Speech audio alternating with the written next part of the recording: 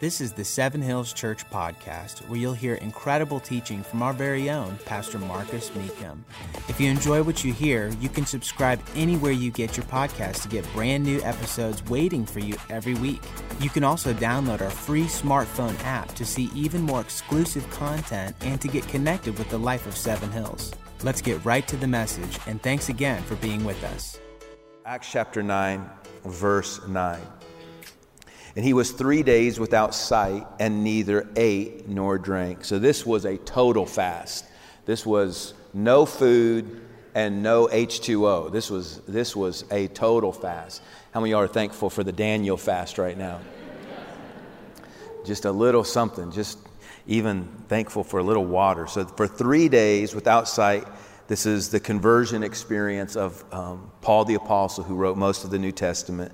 It says, for 3 days he neither ate nor drank. Now there was a certain disciple at Damascus named Ananias, and to him the Lord said in a vision, Ananias, and he said, Here I am, Lord.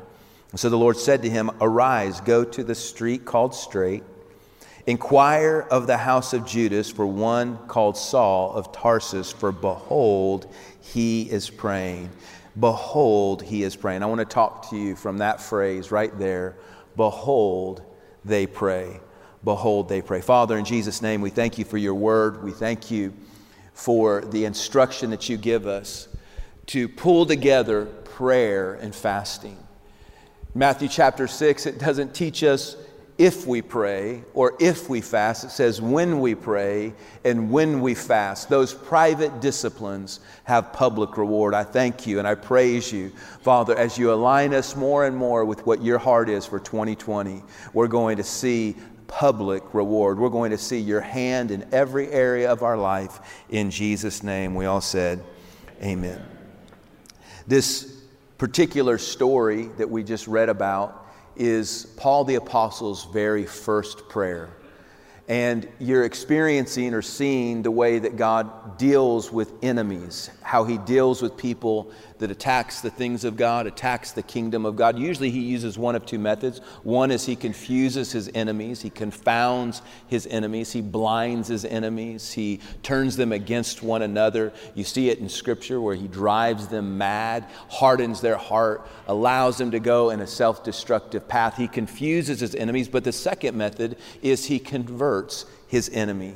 He takes a foe and he makes them a friend. He takes an enemy of the gospel and he turns them into a soldier for it. This is where God reaches into the lion and he pulls honey out of it.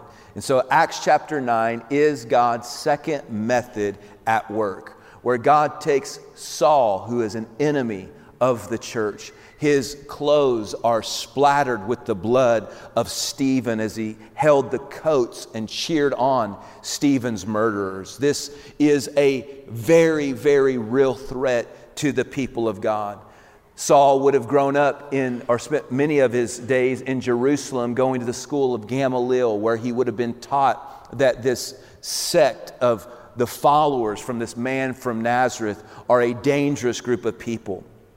He experienced that very first taste of blood as Stephen was being killed, and something turned on the inside of Saul. Like a vampire, that first taste drove him mad, where he couldn't get enough. It wasn't just enough to be there for that one.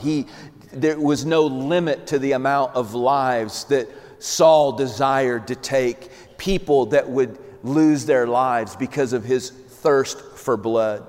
He is on this road to Damascus as we read this story, and he is on his way to feed on the gore of more men and women and even children. Anybody that says they're a follower of this Jesus is a target for Paul the Apostle. And as he's on this road, as he's determined furiously to kill more Christians, God, with his second method, interrupts a killing spree.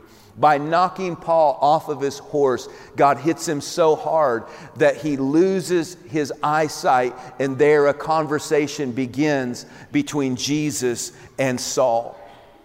For 3 days we find that Saul is in bed. For 3 days he can't eat and he can't drink. For 3 days he's there bedridden, working through the dilemma that's gone on. One moment, he's got a hatred for the gospel, a hatred for these Christians. And now his heart has changed and he has a love for them. The people that he at one point wanted to destroy, now he desires to protect. He has a love all of a sudden for God's people. And at the end of 3 days of working through this internal change that's happened, the Bible says Paul begins to pray. And the moment Paul begins to pray, Jesus goes to Ananias and says, I want you to go to the street called Straight, to the house of Judas. There you will find a man by the name of Saul from Tarsus, and behold, he is praying. I want us to look at this story, and particularly that phrase. The word behold means to fix your eyes on and never take them off of. I want us to look at Paul's very first prayer, and my goal is that God would stir up prayer in your personal life as we look at some of these things that this first prayer teaches us. First of all, it teaches us that prayer is an announcement. It's an announcement. Jesus announces, behold, Paul is praying. It's a fact that not only did heaven notice Paul's prayer, but heaven announces, behold, Paul is praying. So our prayers are not only noticed in heaven, our prayers are announced on earth. Not only did Paul's prayer reach heaven, but it brought heaven to earth. It not only moved heaven, but it caused heaven to begin to move things around in the earth.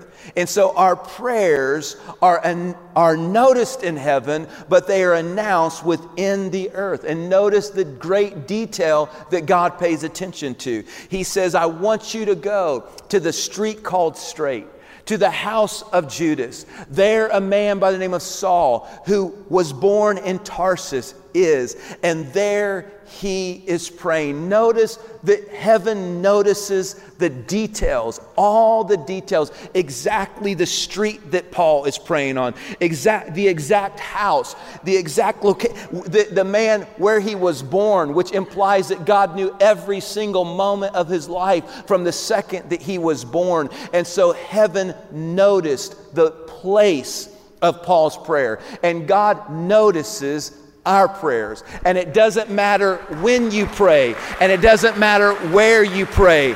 You can pray in the car, in the woods, in the bar, in the crack house, in the barn, in the bed, at night, in the morning, in the hospital, in the jail cell, at the grave site.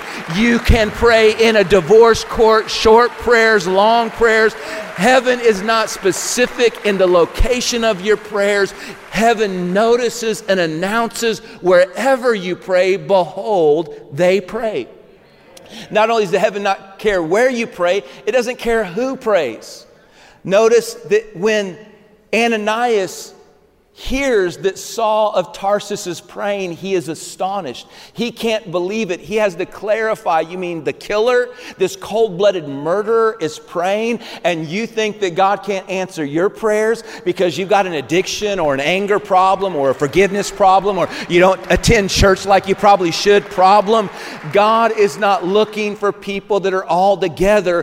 Behold, Paul, this guy that should be the least likely to pray, is praying, and heaven noticed. God does not need you to be a perfect diamond. He'll take a jagged piece of coal. He can take anyone, the worst of us, and turn that person into the best of us.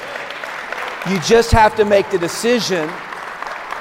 Say, it doesn't matter where I am right now, and it doesn't even matter what my life looks like right now. I'm a candidate for prayer. I think about if you would have told me that I would do anything even closely resembling what it is that I do when I was a teenager, I would have said, you're crazy, you've lost your mind, there's no way. This is, to me, an unimaginable place that God has brought me to in my life. It has exceeded my wildest expectations. And if you really looked around this room and you could hear the backstory of people, you would find that that is most people's story in this room, that they are miracles. All around you there are miracles. All around you there are unexplainables.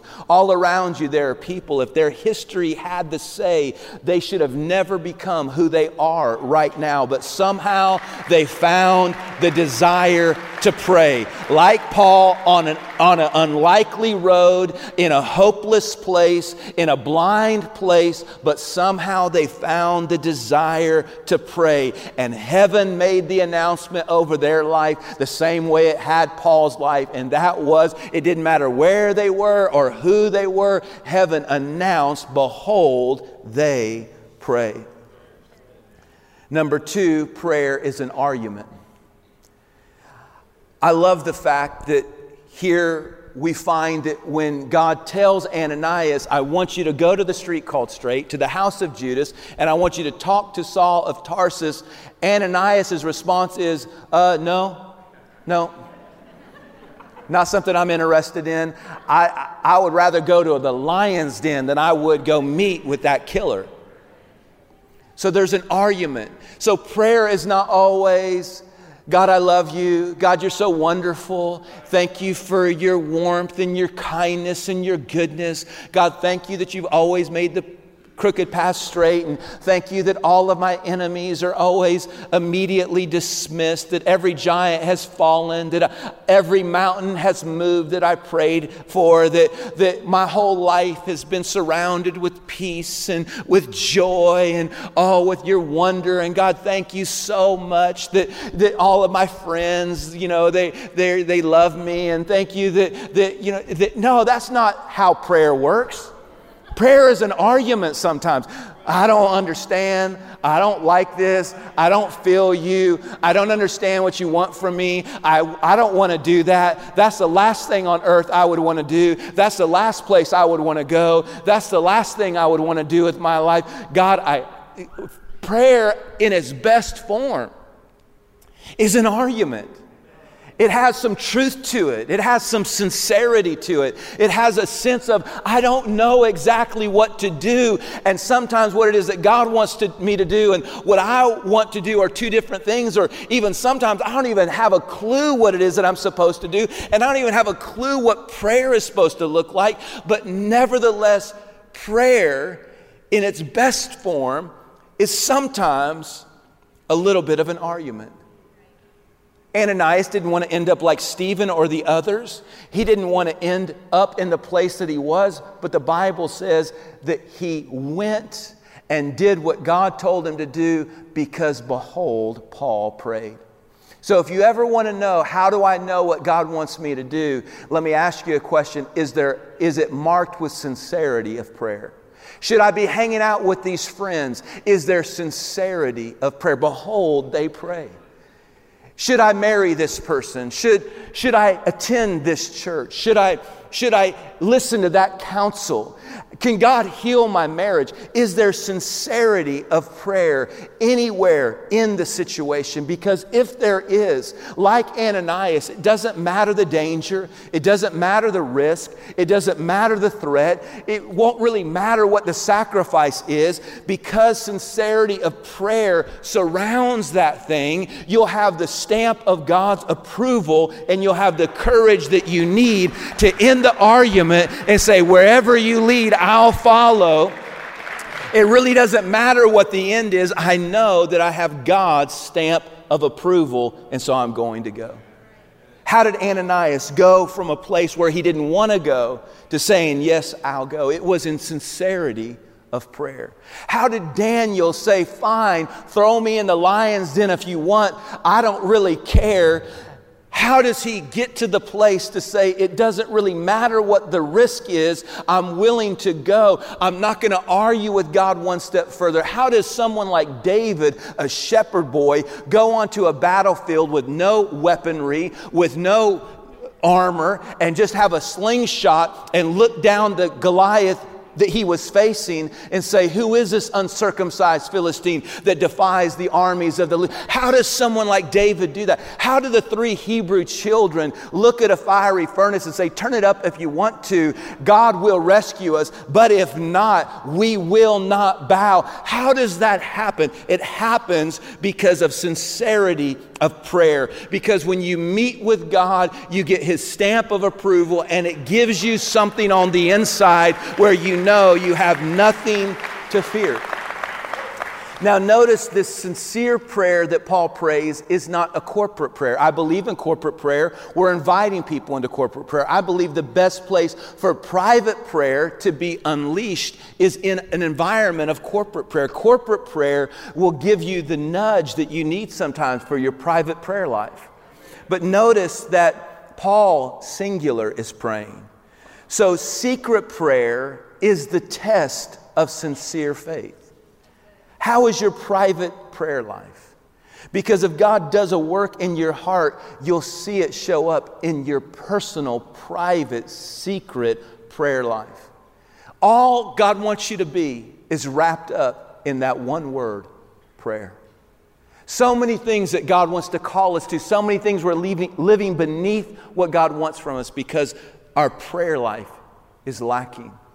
You're only as mighty as your prayers. You're only as strong as your prayers. You're really only going to fulfill who God wants you to be if you understand the importance of sincere prayer. Don't get caught up on just natural successes. God shakes his head at those things, and what he wants to know is their sincerity of prayer. Is there sincerity of prayer in that person? And God doesn't need you and I to have a lot to go off of. When you preach a sermon like this, is there even an ember in you? Is there even the slightest desire that God can breathe on? Because if you allow him to, he'll turn it into an inferno. Heard this story one time about a family who had just gotten a little cat, little kitten, little cute little kitten. And something spooked this little kitty, and it ran up the tree and ran out on a limb.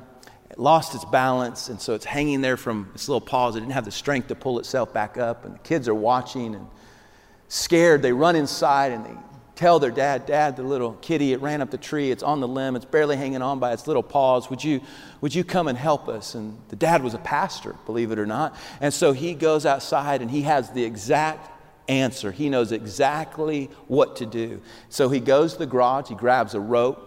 He ties the rope around this little tree. It was a flimsy, kind of tree. And he attaches the rope to the bumper of his car. And he tells his kids, he's like, what I'm going to do is I'm going to start pulling the truck off, and the rope's going to pull the tree down. And I'm going to keep pulling until the limb gets low enough, and then just reach up and grab the cat when it gets low enough. And so he starts to pull off, and the tree starts to bend. He pulls a little bit further, bends a little bit more, and right before the kids could go grab that little kitty, the rope broke. And answered the prayer of that pastor. Just kidding.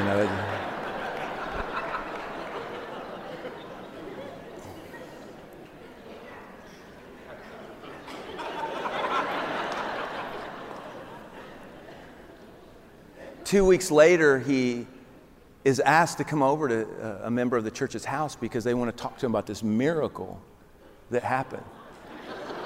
It's a couple blocks away, so he went for a walk, and he walks in the house, and he looks over there, and there's this little kitty that they have in their house, and the cat looks so familiar. It looks so familiar. And he says, hey, I feel like I've seen that cat before. And they said, that's exactly the miracle we want to talk to you about.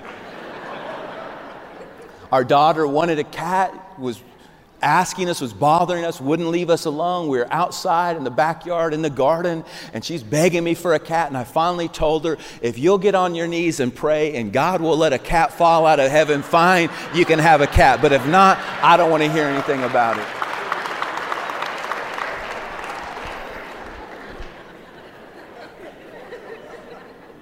So prayer is an argument sometimes. And then number 3, there's an application. Paul's prayer gives us some really solid stuff about prayer. Heaven notices. It doesn't matter where you pray. Doesn't matter who you think that you are or are not when you pray. Sometimes prayer isn't pretty. Sometimes prayer isn't perfect. Sometimes prayer isn't nice and neat and packaged exactly in what we would define as something incredibly spiritual. And if you think that God wants that, you should just read the Psalms at some point. And read all the places the psalmists are many times just in conflict with God. The psalmist would say things like, God, I don't understand what you're up to. Break the teeth of my enemy. How many of y'all have ever asked God to do that in prayer? Lord, would you just break their teeth, please? Amen. And then go to work.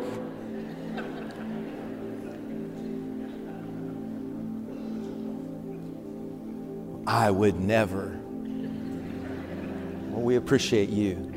But for the rest of us, sometimes we don't pray because we think it has to be a particular way. But sincere prayer sometimes is a little bit of an argument. But this is the thing about prayer. It's as easy as breathing.